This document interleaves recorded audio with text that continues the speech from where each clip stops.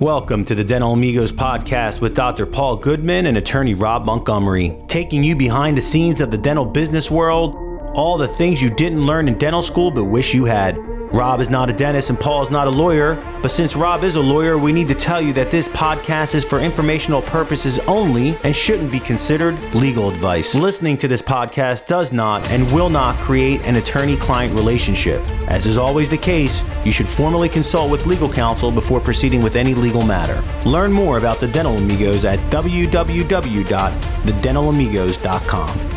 And now, here are the Dental Amigos. Hello, everyone. I'm Rob Montgomery, and welcome to another episode of the Dental Amigos podcast, where I'm joined, as always, by the head nacho himself, Dr. Paul Goodman. Great to be talking, Rob. It's good to see you, Paul, and welcome back, everyone. We're full-fledged in the our third season of our newly formatted, minted podcast. We got themes. Schedule here. We got themes. We got seasons. And so we're talking about practice buy-ins. Today, we're going to talk about how to find a deal. Kind of teased people on that last episode a little bit when we talked about associate buy-ins and some of the pitfalls that sellers, practice owners should think about. So we'll talk about that a little bit more and talk about some other ways that you may be able to bring somebody on as a partner or join a practice. Yeah, for sure. I mean, I think, buy-ins, as I kind of we've just been repeating in our ABC, always be consistent, just come with a lot of risk and also a lot of reward. So, there's just spectacularly awesome buy-ins where dentists will work together for decades and feel great about it. And then there's also the opposite of that, as you see, spectacular failures, that's the right way to say it, or spectacular problems where things fizzle out, and fizzling out in a buy-in is different than fizzling out in other types of arrangements. Yeah, it can be. It can be a lot more penal. And I think, what we see in a lot of respects in different deals, whether you're talking about an acquisition or a startup, but even more so with buy-ins, typically the ones where there are problems, it's not usually a surprise. Right. Then the people, if you're not doing things right and not taking the right steps, not doing the right due diligence, or just not being really honest with yourself, for sure, that's where the problems come up. And so just because you are working in a practice and you've been offered a partnership, and it doesn't mean that that's the right thing to do necessarily, especially if you don't like the person, you don't like the practice. Chances are after you become a partner, you're not going to like the person more. You're not going to like the practice more.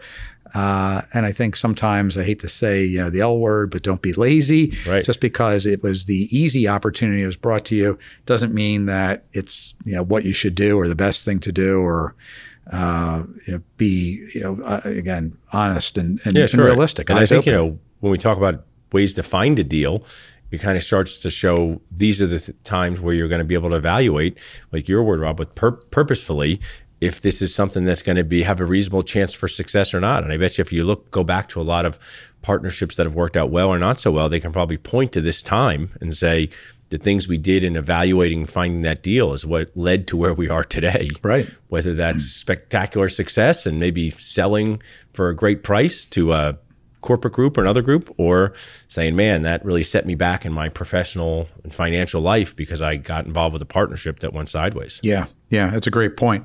So what we're really kind of break down, there's like a few types of situations we'll talk about, which is we'll start with, the third party where somebody's coming in off the street who's not involved in the practice. And then we'll talk about associate buy-ins, and we'll kind of break those down into two different subparts, where you've got somebody that is the existing associate. You're going to decide after they've been there for several years that it's a good fit both ways. And then we'll also talk about sort of looking for opportunities to bring on an associate with the expectation that it will lead to partnership. And same thing from the associate side, coming on to work for a practice with the hope or expectation that may lead to partnership. Sure. So kind of kick off sort of the first prong there, which is, we'll call it the third party buy-in, which I'd say is somewhat less common. Yeah.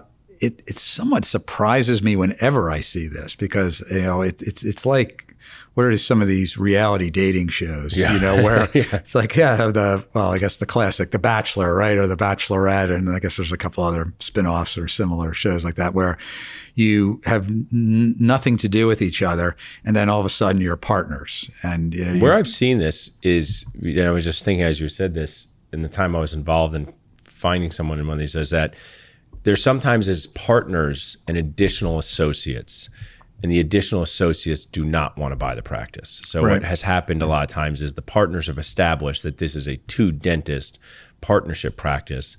They may hire 1 part-time, 1 full-time, 2 part-time additional associates, and they probably will offer that to them. And they say, no, thanks. I enjoy being a 2-day-a-week associate. Mm-hmm. And now the older person saying, well, I want to hang up the handpiece, very ceremonial thing, Rob. They talk about the white coat ceremony. I've seen that where you get your white coat and your dentist. But forget about that. They should have a hang up the handpiece ceremony where, you put your handpiece up for the last time.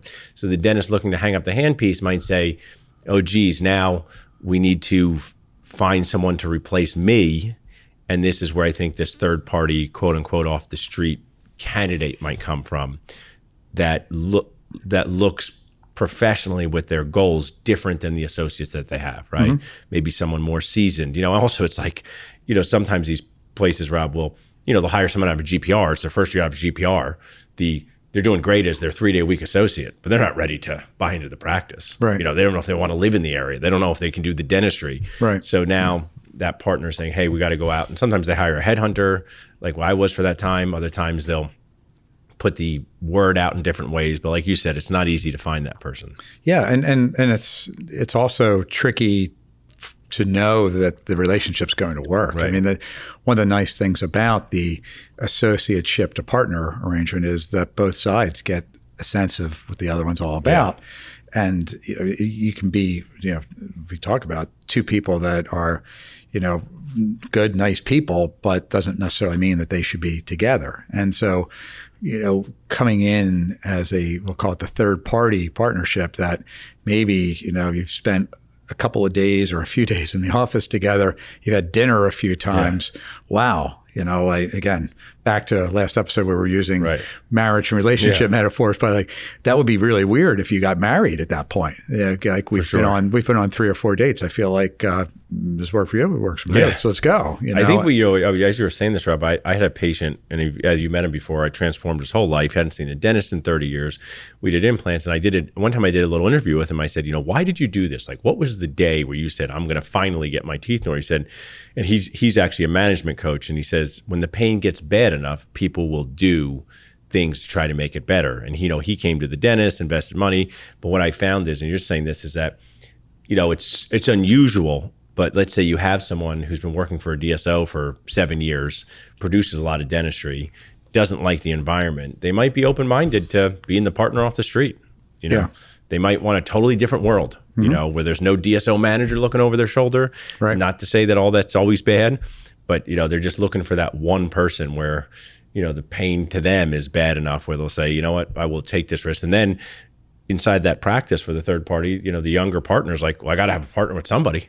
Right. So sometimes they take these, proverbial leap of faith, but it is the least tested of what we're going to talk about. For sure. Here, I mean, I somewhat cringe in those situations and wonder how is this going to work? And maybe, and I guess sometimes it works well and sometimes it doesn't. Golf is something we can point to, where sometimes people play with the same people they play golf with. They know how they play. What if someone said, I want to join your force. I'm a very fast golfer. On the second hole, you go, you don't know how words work because you are not a fast golfer. You have lined up your putt for triple bogey for the 4th time. And now you've slowed up this whole foursome. So just to make dentists a little aware and maybe a little scared too, is that can happen inside of the dental partnership too. Yeah, but I think, and this is, we talked about this in the last episode, but circle back on this. This is why bringing a partner on and it can be a tricky thing when it comes time to transitioning out, because it's not that easy to sell a 50% interest in a practice to somebody off the street. That your number one buyer potential buyer is that existing partner. And if for some reason that partner can't get it done, then you've got this weird asset, that you're trying to sell. Try to sell half of a house, right? Doesn't go too well, and if you're going to sell half a house, the person buying it has to really like you, right? Exactly. Because you can't just put a wall up between, the middle of the house and say, you've got the left side, I've got the right side. And then the other part of the house, you say, well, maybe you get to buy that later. Do I have to buy it later? I'm not so sure, right? It's like it's a bad game of who's on practice transitions first, right? I demand you buy this later. Well, what if I don't want it, right? I wanted you to sell it later. What if I don't want to sell it? So I think that the third party off the street one comes with a lot of complexity, and like I think that's why we don't see it as frequently. Yeah, oh for sure. And know that when you have a partnership, don't think that you just because you own 50% like that you've got this liquid marketable thing. Realize that in your grand plan transition strategy that you have probably limited yourself a lot, or potentially could have limited yourself. And this maybe was just a good time to jump in for the next one. It just made me think of it that we've talked a lot about this 50-50, but it probably that also makes it even less attractive, less sensible to buy in for less than that. Because some people say, hey, do you want to buy 25% of this practice off the street? Now, as you said, Rob, it's like 25% of what? Yeah. What can I sell it for? So just make sure you get advisors, both accountants and attorneys, that kind of can show you what makes sense and what makes no sense in some of these deals. Yeah, I think in that situation, especially from the buyer side that's buying the 25%, we'll just say that they kind of got the basement of the house, so to speak. Exactly. That they really should think about having some sort of mechanism that's going to allow you to buy the rest of it. To be the person that perpetually lives in the 25% basement portion of the house without any kind of prospect for being able to move upstairs is not such a great. Basically, when we talked about this in previous episodes, probably worth just highlighting. You basically bought something that no one's probably ever going to buy from you. We've seen this in the DSO. Right. We're going to buy 20% of these shares, right? Right. You had 25%. Now you've given money for something that is pretty much almost unsellable to another person. Exactly. So, right. I'm not an economic expert, but it doesn't seem like the best type of purchase. Right. It is. That's a air quote tricky investment to make. No, that's a great point, Paul. So what we do see more often is where there's an associate in the practice who ends up buying an interest, a partnership interest. And so two ways, as we said at the outset, that often comes about, where you have somebody that's been in the practice for a number of years, then maybe there wasn't any discussion when they came to join the practice that, hey, someday maybe we'll be partners, but at some point it becomes something that's desirable to both sides. Let's talk about that a little bit, Paul. I'd like to talk about a couple of things. It made me think of something immediately that I'd like to, I always say I'm an equal opportunity annoyer, kind of annoyer. Mary might say just a regular annoyer, but I'll kind of kindly annoy both sides. Sometimes, the associate will say to me before they've worked day one in a practice, I don't want to build this practice up and then buy what I built up, right? 0 days in the practice. They know no patience, but they're firmly convinced that them working in the practice is going to make it skyrocket. I've heard that. I've heard that before, Paul. And then on the other side of it, for the seller, they say, Paul, find me an associate, but only if they want to buy into this practice, right? I go, so you want me to see inside people's mind? Is that one of the service I'm paying? Right. So what I kind of share when we pull back from this for the associate working in the practice is, use that test out phase to see, if the relationship is one that makes sense to both of you as people and professionals. Right. I think, there's a lot of dentists, Rob, and people, maybe attorneys too, that get along professionally, but just don't get along personally. And then maybe sometimes worse, vice versa, right? They get along personally and they can go have beers and coffee together, but professionally, they're just on two opposite sides of the spectrum as to what they think best practices are, right? Right. And I can't pull something out of the attorney world, but with dentistry, it comes with treatment planning, right? Imagine you had two mechanics, Rob, working in the same place, and you took your car in, and one said, when you had a problem, said, hey, Rob, you got to replace this engine. This is not safe for your family. We're going to replace this engine, do this. And the other mechanic came in the next day, said, Rob, we'll just patch it up. No big deal, right? And you'd say, this place is an inconsistent car treatment planner. Right. And inside of dental practices, that can happen often. So when we talk about finding these deals, the reason why it's related is that's what you're going to find out in the associate owner test phase, and you're both evaluating each other as professional and people. But if both of those are aligned, to use about word, then partnership can make great sense. Oh, for sure. You say, I treat the patients like you, and we also get along. Mm-hmm. I'll use my own dad and his partner. It's not like they played golf together and they did dentistry pretty much similar, right? Mm-hmm. Not exactly similar.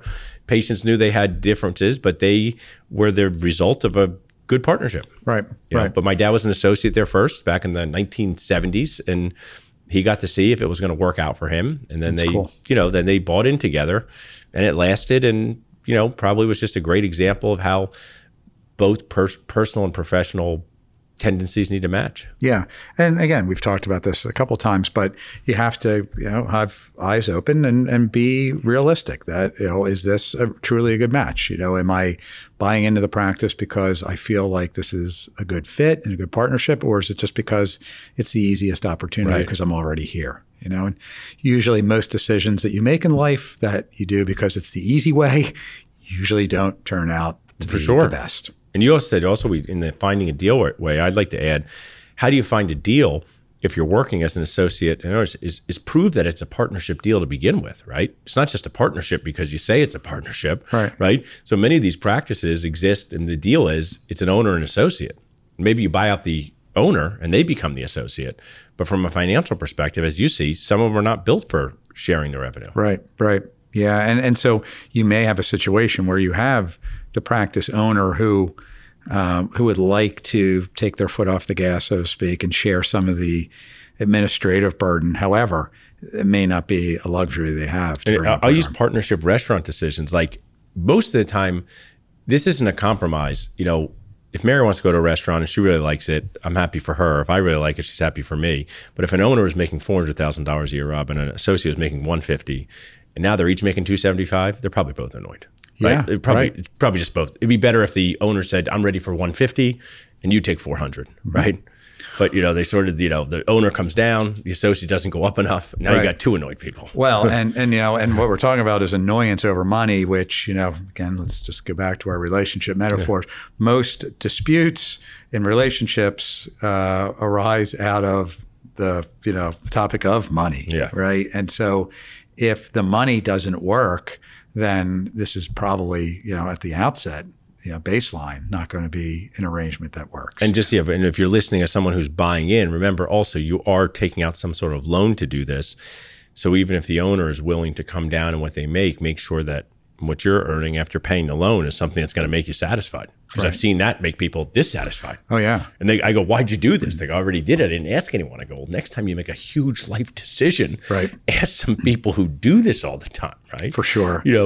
If you said, hey, Paul, I think I'm just going to go home and do my own braces today. I'm like, well, can you just give me 5 minutes to show you people who've done their own braces, Rob, and seen what happened? And then after that, you could do whatever you want, right? Yeah, and show you these photos. One's tooth fell out of this person's head, right? Yeah. So, because I do this all the time. So, it's kind of just a good point to say, talk to people who do this stuff all the time for some context and awareness of what can go wrong.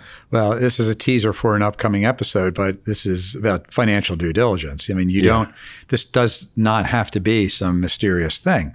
And it's a step that a lot of people, I would say, skip, but they don't skip it. I think you have to realize it's a step before you can skip it. Right. They just aren't even aware of it, that just because you are buying into a practice does not mean that you're going to make more money.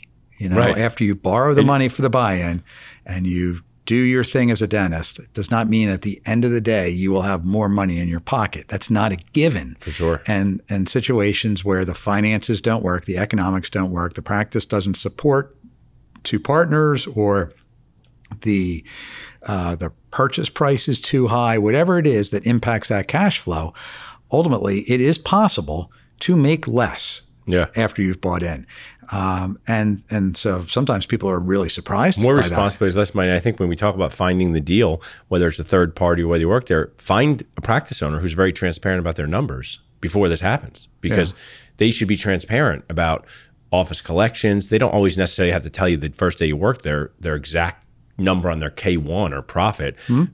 but they got to be transparent about, oh, hey, this office collects $100,000 a month. We strive for 60% overhead. That's because of X, Y, and Z, because those are practices. That's finding a deal where they're ready for a partner. Right. But a lot of times I hear this response to the finances, total gobbledygook nonsense, right? Someone will DM me on Facebook and say, hey, Paul, can anyone help me with this buy-in? I've been asked to buy in to the practice. I go, that's exciting. What's the practice collect? They haven't told me that yet, right? It's like crazy. Just so That's out of, nuts. It's just the steps are so out of line. This is what it is. And this is one of my favorite things to say with this. And you'll hear it a few more times in the next couple of episodes. That's like being the practice owner and saying like, okay, Paul, do you want what's behind door number 2, right, Paul Goodman? You know, it's like, what's that? Like, you got to, I can't tell you. You have to find out. Is it door number 2 or door number 3? Paul Goodman takes door number 2. Oh boy. You know? Yeah, that's like those game shows with the Monty Hall thing. And then, we talk to add for the seller's perspective for a minute, how do they find these deals, right? They find them by having an associate. It might seem obvious, but also having authentic conversations with these associates, because you don't live in other people's heads. So many times I've been talking to the seller side and they say, my associate's going to buy in. And I go, I know that person. I think they're moving across the country next week, right? Yeah. And like, I'm being a little exaggerating, but as a seller, if you want to find one of these deals, have some good conversations with your associates. Just be the mentor they need. Be the older dental sibling that they need, and sort of just talk to them about what they think, right? If their dream is to go start up a practice with, ideal practices somewhere, that you're not going to unwind that dream, and maybe they've learned from you when they go. And so I think, we talked a lot about buyers finding a deal, but the way sellers find it, the associate that's working in your office, that might not be the right deal for you. Right. No, that's for sure. And so, that sort of awareness and being, honest with what you're looking at, it's a two-way street for both of them. Yeah, there's no doubt. So then the last thing we talk about is, where you have a situation where you are, as the practice owner, bringing somebody on with an associate with that expectation of partnership. And same thing, the associate says, if this is my third job after dental school, and I'd like to land someplace where I'm going to have ownership, I will take this job for now and make 35% of collections, but I'd like to be a practice owner someday. I'll say what people don't always realize in that situation, and this is, again, a two-way street. Typically, that's not something that can be captured in the associate agreement. So that's sort of like a written handshake when it lands in in an associate agreement. And what I mean by that is it's not an enforceable contractual provision. Most of the time you'll see in the associate agreement, it'll say after a year or after a certain period of time, the parties, if they're on board, will explore the possibility of ownership or equity for the associate. And like, that's a nice thing. I think that shows that they were having that discussion, at least that discussion was had. Like, I'd like to be a partner. Oh, I'd like to have a partner. Okay, cool. Right. Let's date. Let's check it out. But understand that if the practice doesn't offer that partnership to the associate, or if the associate decides that they're going to move to Napa, California in 6 months, there's nothing that either party could sue the other for or enforce the agreement. It's really kind of like almost like a letter of intent kind of thing. Interesting to me, and maybe I'm just being overly positive, but I find that to be kind of like a fairly positive situation, because the practice owner is saying, through words too, that I would like this. Right. The practice owner now knows the associate. Some of these, dentists are extremely dramatic people. They say, my associate left me. I go, they didn't leave you. They just worked you for 3 years, went somewhere else, right? You literally did the exact same thing in the 1980s. Remember you in the 80s when there was no cell phones? You did that to old Doc Smith. So, but at least they're having a conversation about the future. Yes. Which, as you know, most people don't have. So it forces probably leads itself. And also, I think, life doesn't have to be so dramatic. You could have this conversation and the associate realizes, like, I can't work with this person. Or the owner says, the dentistry, one of the things I think it's tough, and you deal with it, I deal with it, and it's we all learn is like, many times the owner doing this is at the top of their dental game, and they're doing dentistry likely in a pretty awesome way, and they're hiring someone younger, and now they're making dentistry in two different ways. And sometimes the owner says, this is not going to work out, right? And they don't know until they play that game. Right. But at least they can unwind it legally, right? Sure. But at least it starts with in the right direction. So to me, actually, it sounds like kind of a good scenario. Yeah, I think it is. And as long as you understand what it is and what it isn't, right? So, it's not, from time to time, people will say, I had this in my agreement, and then they never offered me the partnership, and then you'll find out that, the agreement said after 1 year, and now this is 5 years later. Like, did you ever kind of say, hey, come on, let's we talked about after a year, and now we're 5 years in, and you've got another excuse this year.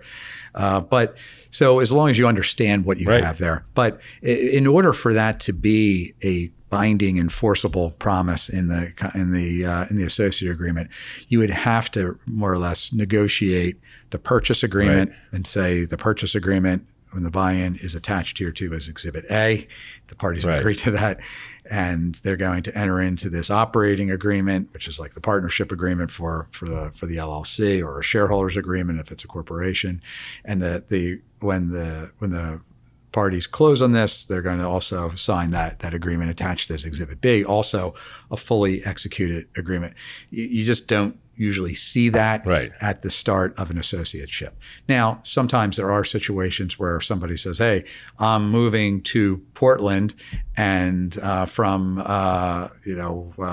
Dallas, and before I make that move, I'm going to be an associate for a few months, but I want to know that, we're going to get this done. I'm going to get the financing, and for other reasons, we can't do the acquisition now, but I'm picking up and moving the other side of the country and acting as an associate with the expectation that this is what's going to happen. Occasionally, we'll see that and do that. And that's where you would go and negotiate both of those documents and attach them as Exhibit A and Exhibit B to the associate agreement. Sounds like it makes very sense. Uncommon. I think, we've provided a lot of value here for both sides in finding these deals. I think, we probably think of finding a deal of scanning all the broker websites for looking for a practice to buy, but this is really a relationship-based world for buy-ins. It's really all about the relationships that you're developing, and when it goes right, it just can be fantastic. You get to kind of test drive being in a business with somebody, and then moving forward, and that's why there probably are a lot of successful partnerships. In that regard. But if you go into it all willy-nilly, as my grandmother might say, and not I say that too, Paul. Sorry, Rob. Sorry, Rob. Man. And then the opposite could happen. So it's kind of this consistent theme of be aware, prepared, and protect yourself. And be realistic, right? And as you said, it's great. You get to kick the tires, and if this works, it's great, and do it. But don't do it because it's the easy thing. Like I said,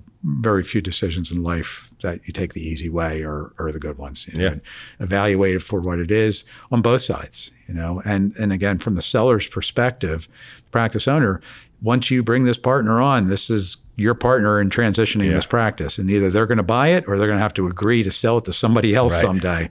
And that's a different level of trust, perhaps.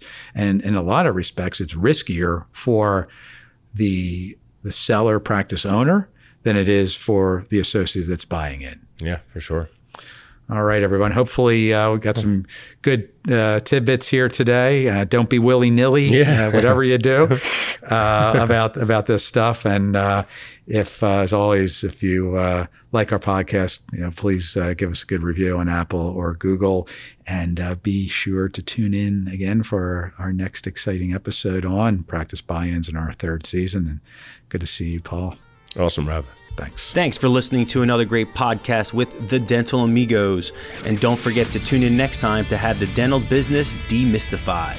If you're looking for more information about today's podcast, you can find it on thedentalamigos.com. If you're looking for Paul, you can find Paul at drpaulgoodman.com. And if you're looking for Rob, you can find him at yourdentallawyer.com. This podcast has been sponsored by Orange Line Media Group, helping dentists and other professionals create content people love.